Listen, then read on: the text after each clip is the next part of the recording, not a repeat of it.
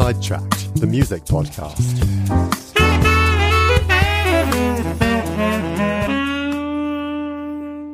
Hello, and welcome back to the Sidetracked Music Podcast. This is episode 2. We're back. By the time you're listening to this, it's probably only a week or two after the first episode, but it's been a long time since we actually recorded the first episode.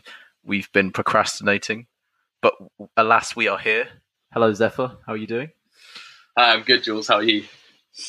Good, thank you. And Zach, good to see you. Hi. Yeah, it's good to be back. Yes. Right, awkward hellos out the way. We will dive straight in to our brief for the week. So in case this is your first episode, every week one of us sets a brief, and each one of us brings in a song or an album or something which kind of fits that brief. So last week we did debut albums. This episode, Zach has set the brief. Zach, what have you set for us?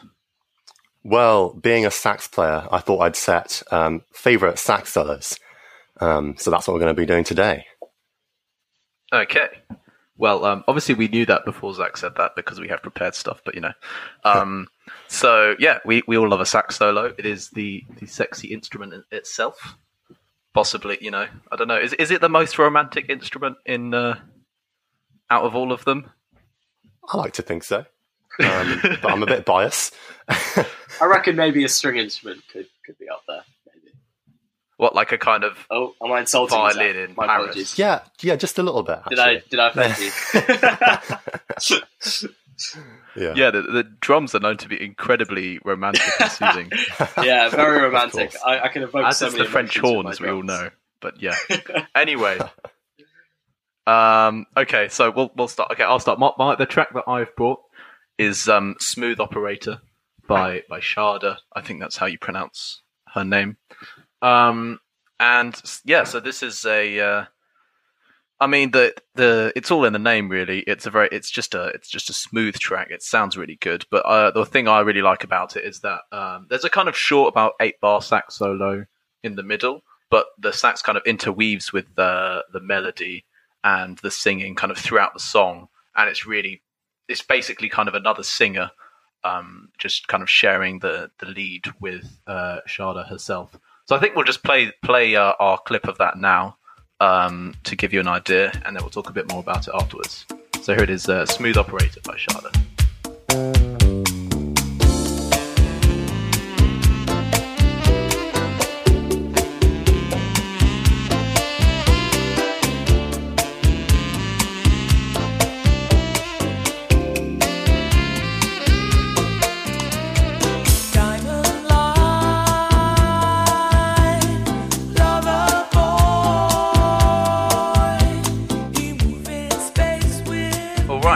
So that was "Smooth Operator" by Sharda. Zephyr, you have something to say about the production of the song?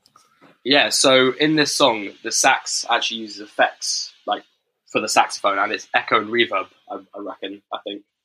And basically, a lot of modern production on saxophone and other like kind of acoustic instruments, people put like sound effects like they would a guitar, like a pedal board, and they put effects through their saxophone to like change the sound, which is, it's used a lot more modernly, and it was never really used kind of for classical jazz. And I said classical jazz, that's like an oxymoron, but jazz, like traditional jazz, it was never really used because it didn't really exist, and it only really was used in rock music and maybe pop music as well.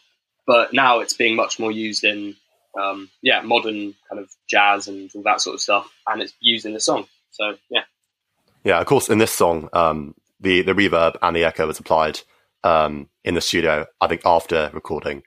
It wasn't through a pedal board. No, I'm sure not. Yeah, no, but you're absolutely right. It's really exciting that more sax players are using pedals like that directly affect the mic they're playing into, which means when they're performing live, you can get really, really cool effects, like pitch shifting.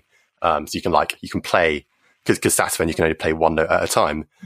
With these pedals, you can play like in harmony with yourself. They'll like shift it down a third or something. Some really, really exciting stuff out there, actually. But yeah, I think the reverb and the echo on this, they just add to this like this whole smooth, like smoochy sound, the sax playing. And and the saxophone player, Stuart Matthew Mann. He is great name. He's really great name. Really incredible. Hilarious name, Stuart Matthew Mann. I think he does it so well. He uses a lot of things that we call scoops on the saxophone, where you'll start slightly below the pitch of the actual note, and then you'll glide up to the actual pitch. Right, okay. Yeah. It's kind of classic smooth jazz technique. His playing is so smooth, you could call him a smooth operator. Right. Maybe he is the smooth I will operator. forgive any listener for turning off the podcast at this point. I apologise for my awful dad joke.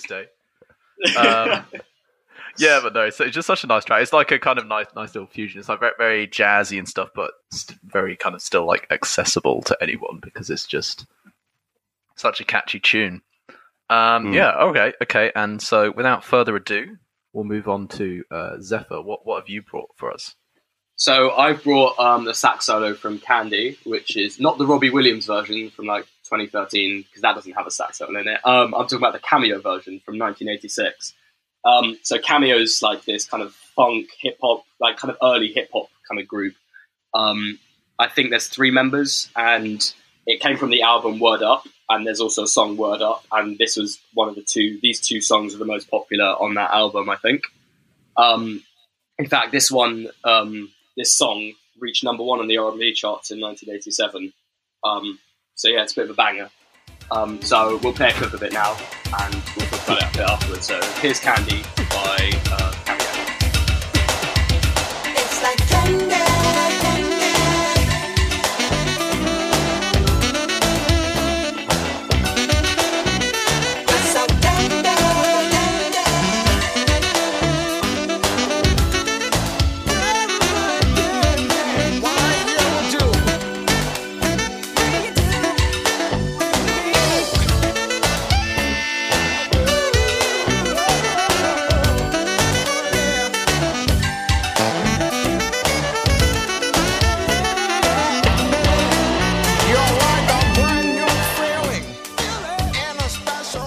That was Candy by Cameo. And so the solo is by Michael Brecker, who's a notorious saxophonist who played in, like, I can't name the number of tracks because I don't really know, but I'm sure it's hundreds. He's been on almost 900 albums, Michael Brecker. There you 900? go. 900. That is insane. That's insane. That is a lot of recording, a lot of time in the recording studio. And he does it for, like, all genres as well. Not just like jazz and pop, and because this is a hip hop sort of R&B tune, but he definitely does it for loads of other genres as well. But yeah, he started in the 60s, was it, with his brother? I remember you saying. You can talk about that. He started playing kind of with his brother, Randy Brecker, around the 60s, and they had a kind of jazz fusion band, and they got really big. But Mike Brecker then went on to do lots of solo stuff as well. He's generally regarded as like the most technically able sax player of all time. So he can play incredibly fast. But that doesn't mean that he can't tone it down and play tastefully, as you just heard. Well, for example, in this track, he plays it's very melodic, actually. It's quite repetitive. There's like a motif that he goes through and he kind of changes every time. And it's quite cool. It's really groovy. It's not like at all like beboppy, like scaly and kind of like, but actually saying that towards the end, he does kind of play off as the song's kind of ending, and he plays like these insanely fast scales, and you can hear his technical ability really shine through because it's quite cool that bit actually. But yeah, so this song in general was actually it's sampled in loads of other songs because the groove is so recognizable. That bass, dum dum dum dum dum dum. That is you, and the groove as well. That just the simple kind of. You can't see me because I'm mimicking, but the point is that it's a very simple groove, like 4 on the floor sort of style. And so yeah, it was sampled in a Tupac song, All About You, which featured artists like Nate Dogg, Snoop Dogg. I mean, it's big people that use this song. And then also Beyonce in Before I Let Go. That's from 2019. I'm not sure what album that is, but yeah. So it's been sampled quite a few times because that groove is very recognizable. No, but just getting back to this solo, I think there's more that Mike Brecker does it. Sorry, I could talk about Michael Brecker for go for days. it. Go for it. It is about the sax solos. Yeah.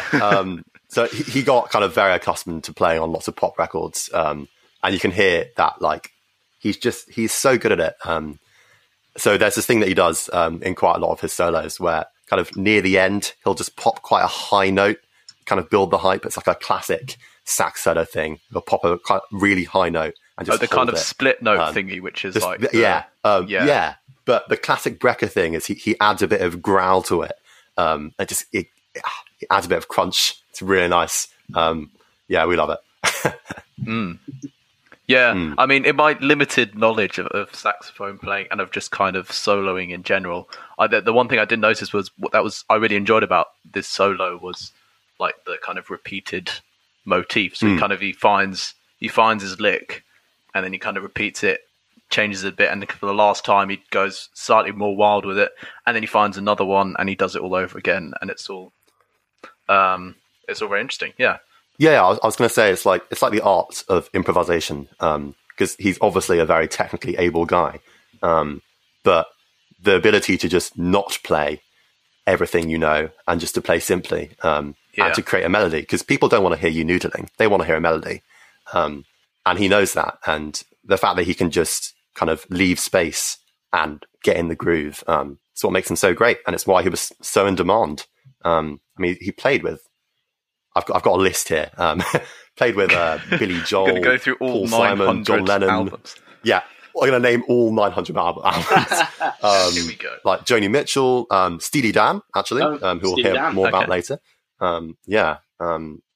He's a pretty incredible guy. I think there's actually an encyclopedia on YouTube. I think it's like 7 videos long of like all the solo pop tenor stuff, because he's a tenor player mostly, isn't he? Yeah. Which are you mostly a tenor player? You are, aren't you? Mm-hmm. Yeah, I am. It's kind of that deeper sax. I mean, it's not a baritone, but it's kind of that deeper side, which I actually probably my favorite saxophone is the tenor sax. Oh, thank you. I mean, I don't know all the ins and outs of all the different types of saxophones, but I know it's got quite an interesting like range, doesn't it? Like it can go relatively high, but also can hit those low notes quite well. Yeah, it's why I prefer it, because you can go lower, so you can really pack the punch right at the bottom, and even sometimes play bass lines on it. But I mean, if you've got the skill, you can go pretty much as high as the alto as well, probably even higher. I mean, there's no end to the saxophone's range. I do find there is nothing cooler than just a really, really bassy kind of saxophone, like the really bass one, and just the pure kind of fart power.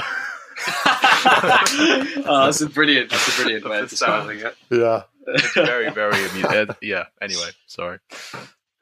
I think that's enough about Candy. Should Zach? Okay. Zach. Yeah. So I'm going to talk about Pick Up the Pieces, but not the original average white band version.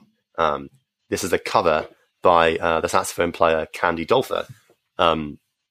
So Candy's Candy, from Candy to Candy. Yeah, I was going to say you've missed an amazing segue there. From one Candy to another. No, that would have been, next time. Anyway, okay. Well, anyway, so Candy Dolfer, she's a Dutch sax player who combines like funk and kind of smooth jazz in her music. And she actually, a bit like Brecker, has been one of like the main session sax players and touring sax players on the pop scene, playing with like Prince and Dave Stewart of Eurythmics and Pink Floyd.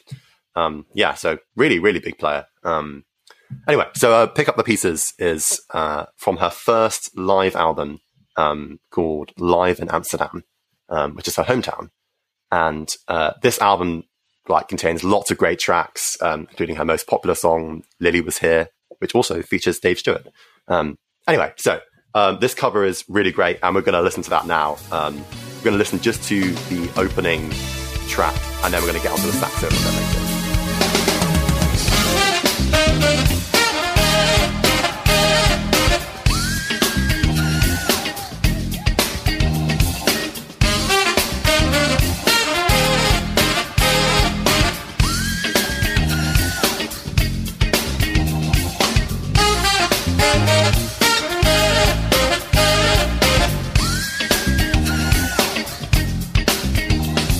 Great. So that was Candy Dolfer's version of a couple of pieces.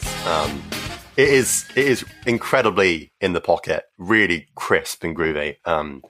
She uses her on alto saxophone, then trumpet, and then a tenor sax player. So they're in 3-part harmony the entire time, which just it really packs the punch. I love it. And I'd even argue that it's slightly better than the average white band version original. I know, controversial. Ooh, that is controversial. Okay. But I've prepared some points, so I'm going to argue my case. Okay. You may begin. You can take the stand. Yeah. So I'd say that the average white band version, the horns, they only use 2 horns in this one, so it's not doesn't quite pack the punch as much as Candy Dolfer's one, I think. I feel like it feels a little robotic. They don't swing as much. I don't feel like they're quite in the groove as much. And the thing that Candy Dolfer adds, I think, just like elevates her track to an entirely new level. Like, so she adds, in between the sax and, the horn, phrases, she sings, like incredibly high, like, I wouldn't call it singing. I'll be honest. I think more of a scream. Screaming. Yeah. Oh, that bit. I love that bit. That bit. That's yeah. quite cool to be fair. It's like incredibly high, like woohoo. I mean, like 3 octaves above what I just did. And it's incredible actually, because this is a live album, so there's no funny business here. She's not like recording it in between her sax bits. She's taking the sax out of her mouth and like preparing herself to sing these incredibly high notes in between each phrase. And I think it sounds great. They're whistle tones, aren't they? When you whistle tones when you sing in that high register. Again, for those who don't know, it's a technical thing where, I mean, I don't think guys can do it as easily. It's much easier for girls to do. I think what you're trying to say is that she's singing so high that only dogs can hear it. It's like that. Yeah. Basically, yeah. I mean, I think people like Mariah Carey, Ariana Grande, they use that sort of thing, those are like some of the most notoriously good singers. And the fact that this saxophonist, who isn't really a singer probably, I'm not sure if she sings on any other tracks, but she then just switches, like you said, really quickly to that super high whistle note. It's really, really I mean, she does. I mean, I'm not a singer, so I wouldn't know how hard it is to do, but it sounds pretty difficult. And I think the fact that she can just switch between singing like pretty well, I think it sounds great. At first, I thought it was a guitar actually before singing. I thought it was some kind of instrument, or I don't know, some very small saxophone. Which yeah, well, is there such thing as a piccolo sax? There is. God, there's a soprano sax. There's a soprano. I've seen the soprano there's a sopranini, and then there's a sopranino. I think that's hilarious. How small is that? Is hilarious. There's got to be a saxophone museum somewhere which has kind of a whole. There are some crazy collectors out there. Yeah. God. Anyway. No, but it's not. It's singing. I think that she can just do that. It's a testament to just what a great performer she is. The fact that this is all live. Yeah. And then of course we're hit with this absolute kind of 1 minute, 10-second beauty of the sax solo, which we'll play a bit now.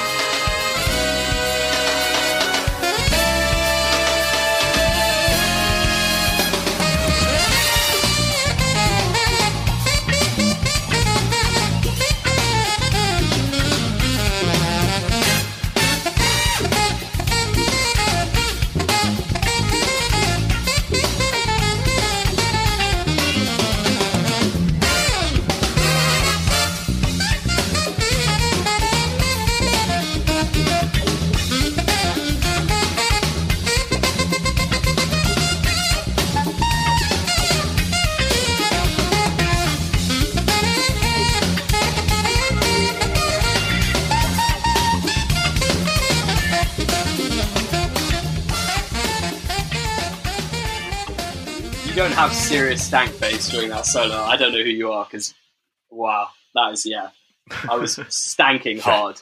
It's incredible. Yeah, it's kind of serious jazz frown. I mean, yeah, the kind of the sheer like extravagance of the whole thing, I just kind of love. So the song itself is 9.5 minutes long, which kind of says all you need to say. So in a way, I'm surprised that the solo is only 1:10 of that. you would think that if they've persuaded the publishers, I mean, to be fair, no, but this is the kind of thing that you get with a live performance. Actually, it's not a studio. That would never be allowed in a studio recording. But that's what's great, because they can push it as long as they want. So imagine, like, you're in the crowd, and they're going for 10 whole minutes without stopping. It's crazy. But yeah, I'm surprised that she actually restricted herself to the solo. But what she does pack into the solo is crazy. And just before the solo, you have these kind of chords, which Zach is going to talk about. But they just keep going, like they just keep building it, and it's part of the whole kind of extravagance and madness of the thing. That they're like, okay, now we're going to go, and then eventually they find like, okay, right, we'll work into the solo. And I completely get the feeling, because as a musician, when you find a kind of nice kind of sequence, you just want to keep like building it up and up and up, and then eventually drop it and make it crazy. But yeah, anyway, Zach, you have more technical things to say. No, I was going to talk a bit about the length of it as well, because actually after this sax solo, there's a pretty great breakdown, which is, I mean, it sounds hilarious. I would have loved to be in the audience for this. And they break everything down and they build up the instrument one by one, which is why the entire track is so long. It gets a bit cheesy. They add in lyrics like my bass in the place. I mean, the original lyrics in the actual song are just pick up the pieces. So, oh yeah, they do that too. I'm sure they do. There's like a bit like at the like however long the original is, like 4 or 5 minutes long. At like the 4-minute mark, they go pick up the pieces, and that's kind of like that's the only lyrics. I would argue that is cooler and more trendy, slightly cooler than shouting my bass, my bass. My bass is in the place. So there's our lyrical analysis for the episode. Yes, right. And from lyrical analysis to some chordal analysis. So right at the start, just before the solo, you get this kind of incredible tension built up by the horns. They play these very seemingly unrelated chords to each other. So they got like A flat major, then you got B major, then you got D major, and they're all like, I just played them for you right now, and they're just not related at all. But what they do, they use this thing that we call a pedal note, which is where the bass plays the same note underneath all of these chords, and it kind of binds them together. My bass. Yes, the bass. So they play this kind of C in the bass, and then they play, and it holds down.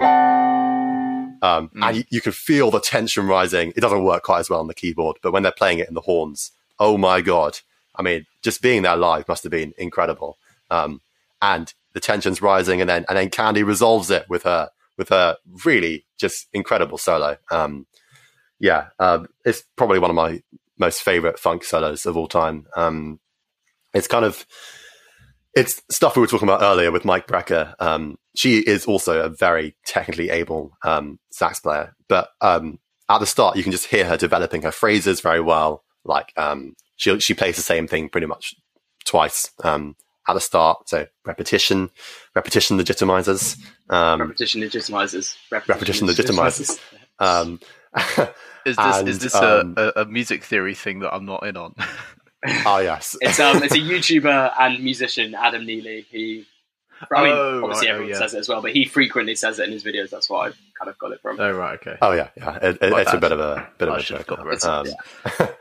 I just think she develops her ideas so well. She has these beautiful, like lyrical, quite chromatic lines, and it's so crisp and clean. And just like the solo, so are the backing figures. They're also incredibly. Yeah, I was going to say that's the thing I noticed most about this kind of solos. All the hits, they're so on time and so like perfect. It's really hard to do that, especially when you're solo. You get lost in your solo, and then to hit all those hits, like they're all bang on time. There's not a single one of them that's like playing a wrong note.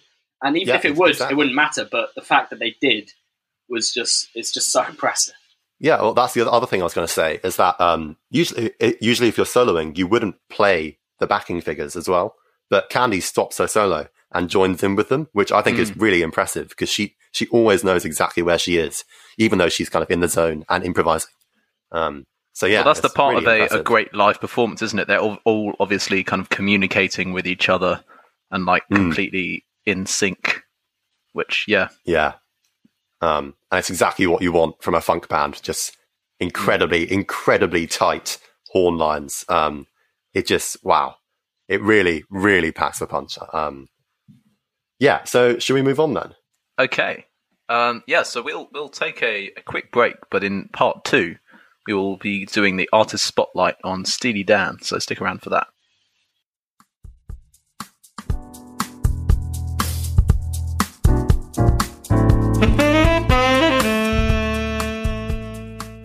Okay, welcome to part 2 of the Sidetrack Music Podcast. Now it's time for our artist spotlight.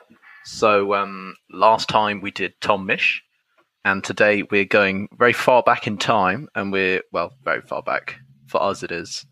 Anyway, relatively to Tom Misch, we're talking about Steely Dan, which is not a person, it's actually a band, which comprised of, essentially 2 people, so Donald Fagen and Walter Becker.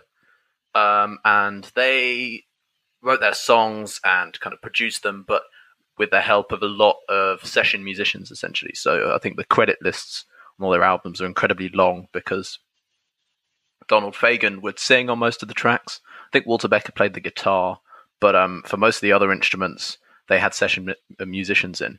And they're a really kind of interesting band. So they are big kind of pioneers of fusing jazz and kind of pop rock and blues. They had all the genres going, and as I'll illustrate with the 3 tracks we've got today. So that was really that kind of very incredibly unique. They've got a hugely just unique sound. I know I keep saying unique, that's not great, but yeah. So I'll start off just to give you a picture. So we'll play Ricky Don't Lose That Number from Pretzel Logic first, and you'll hear immediately this is a kind of at the main groove, it sounds very Brazilian jazz, which is bossa nova, and that's the kind of just an example of one of the genres that they kind of find in their journey of music. That was corny, but yeah. Anyway, here's Ricky Don't Lose That Number, Steely Dan. I thought our little wild time had just begun. I guess you kind of scared yourself. You turn and run. But if you have a change of heart,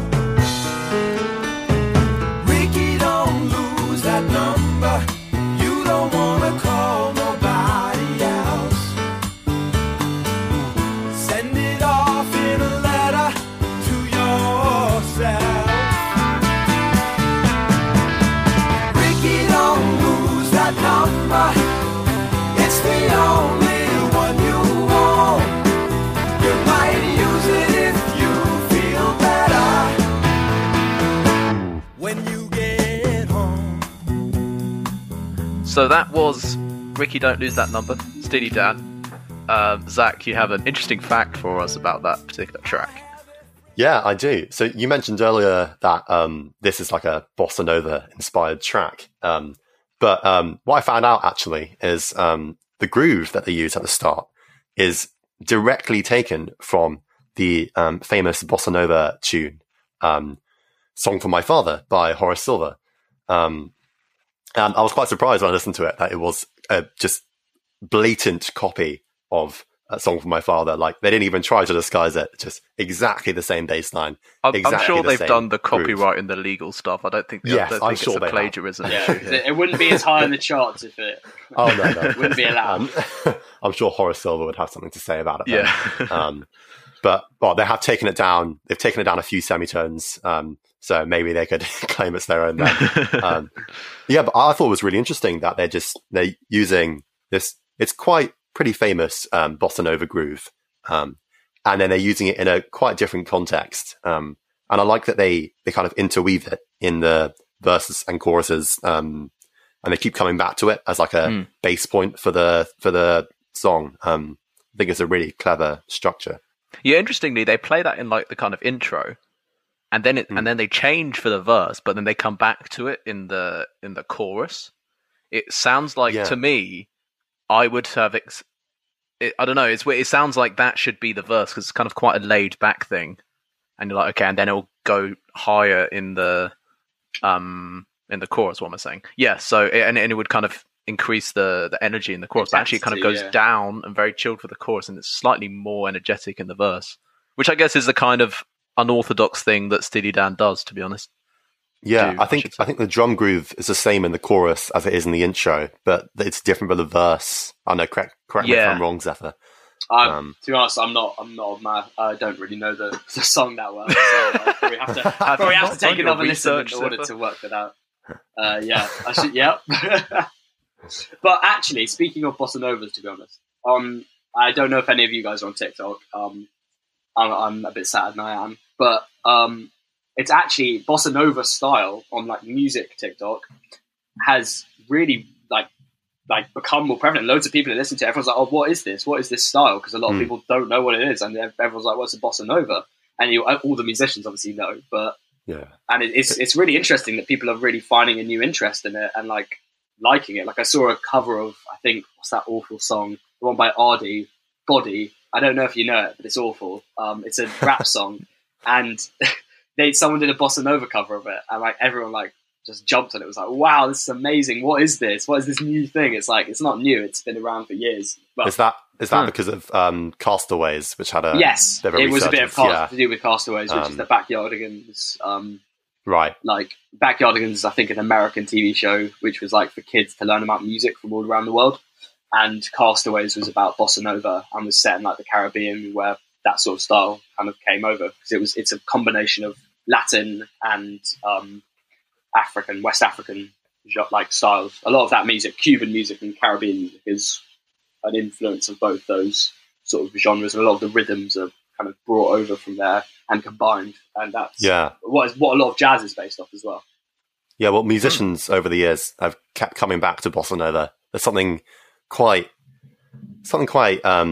different about it. It's very different to any kind of European music that we listen to, kind of different grooves, and it's quite refreshing. There was a big bossa nova jazz movement in the around 50s and 60s. People like Stan Getz got really into. But musicians keep coming back to it. I think it's really exciting, actually. I love that style of music. Well, we've got sidetracked there, but a fascinating sidetracking, if I may say so. Yeah. Well, anyway, talking about genres. So in my research, I've seen this before. So there's a really niche genre called yacht rock. I don't know if you guys have heard of it. No. There's a playlist on Apple Music that I found, I think it was a couple of years ago, and it was called Yacht Rock. I was just kind of intrigued. And it's basically this kind of ultra smooth music from like the 70s and 80s. That's the definition, kind of ultra smooth. It's just kind of very, very easy listening. And it's got people like kind of songs like What a Fool Believes from the Doobie Brothers in there, which is kind of quite well known, but it's all just kind of very laid back.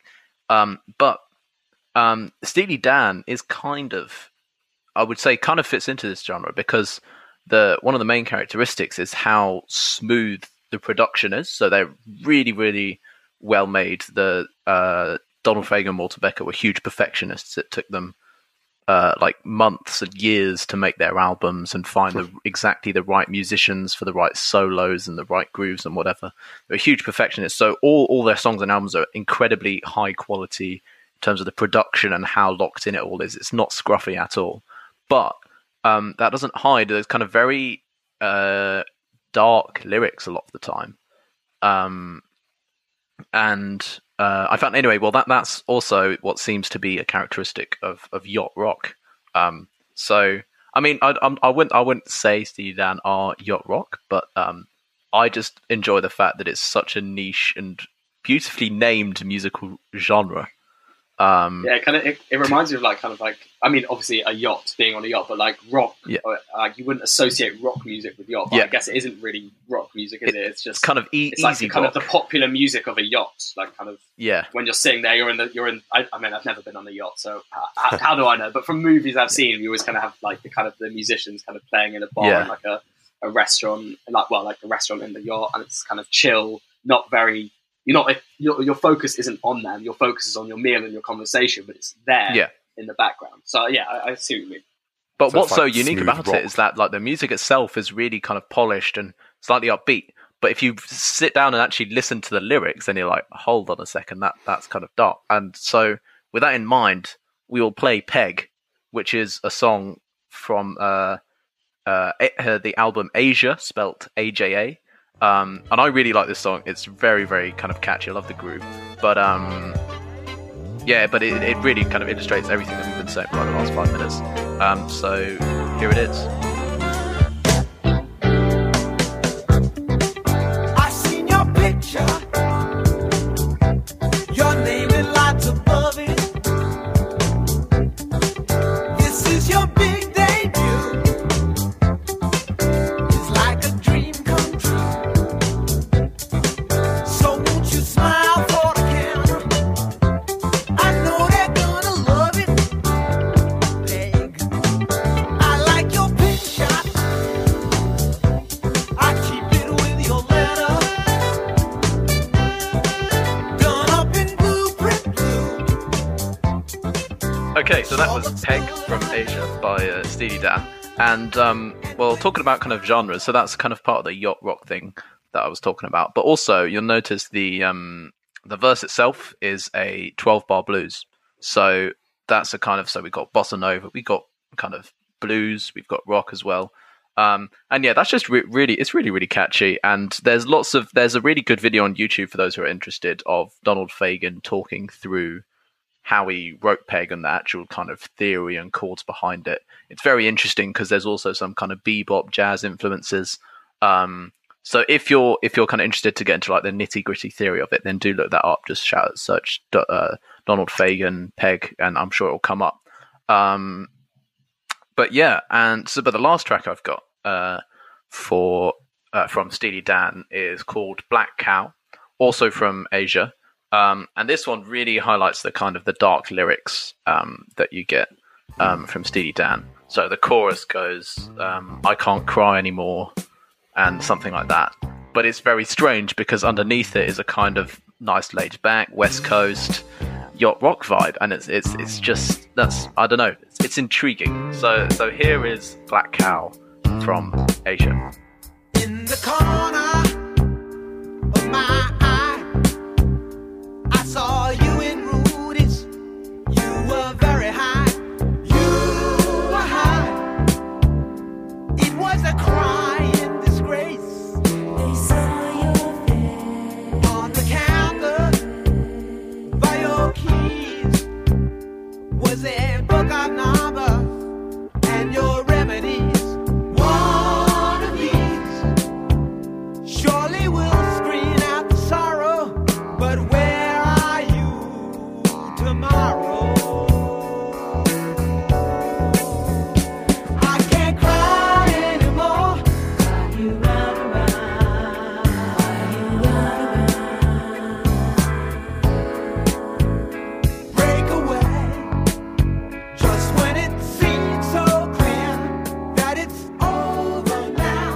Drink your big black cow. So there was Black Cow from Asia, with Steely Dan.